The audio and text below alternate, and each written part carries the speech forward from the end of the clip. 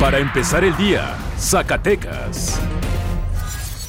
Muy buenos días, martes 6 de agosto de 2019. Esta es la información para empezar el día con Meganoticias Zacatecas.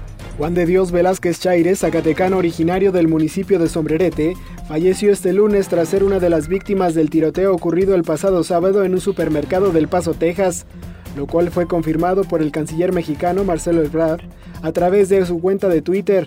Tras lamentar el fallecimiento, el gobernador de Zacatecas, Alejandro Tello, condenó el acto y expresó la disposición de trabajar conjuntamente con autoridades mexicanas para atender cualquier necesidad o situación de los familiares de Juan de Dios. La Fiscalía General de Justicia del Estado de Zacatecas confirmó la muerte del extesorero del Ayuntamiento de Zacatecas, Jesús Salinas, esto al interior de su domicilio. El hecho fue reportado el pasado sábado al sistema de emergencias 911. Por ello, elementos policíacos acudieron al fraccionamiento Colinas del Padre, donde encontraron el cuerpo sin vida y confirmaron el deceso.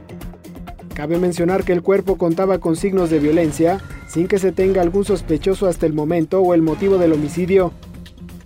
De cara a sus primeros encuentros del torneo Apertura 2019, tanto de Copa y Liga de Ascenso MX, Mineros de Zacatecas no se puede dar el lujo de no ser campeón, así lo afirmó su director deportivo Alan Calleja, quien dijo que hoy se tiene un plantel amplio, como antes no se había hecho, pues se tenía que echar mano de jugadores de segunda división, así como colocar algunos en posiciones que no eran las habituales de ellos.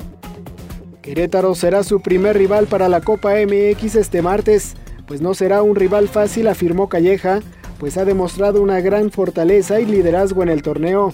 Igualmente el próximo viernes recibirá Tampico a las 7 de la tarde, como parte de la Liga de Ascenso MX, ambos juegos en el Estadio Carlos Vega Villalba. Ahora usted ya está bien informado para empezar el día con Meganoticias Zacatecas. Para empezar el día, Zacatecas.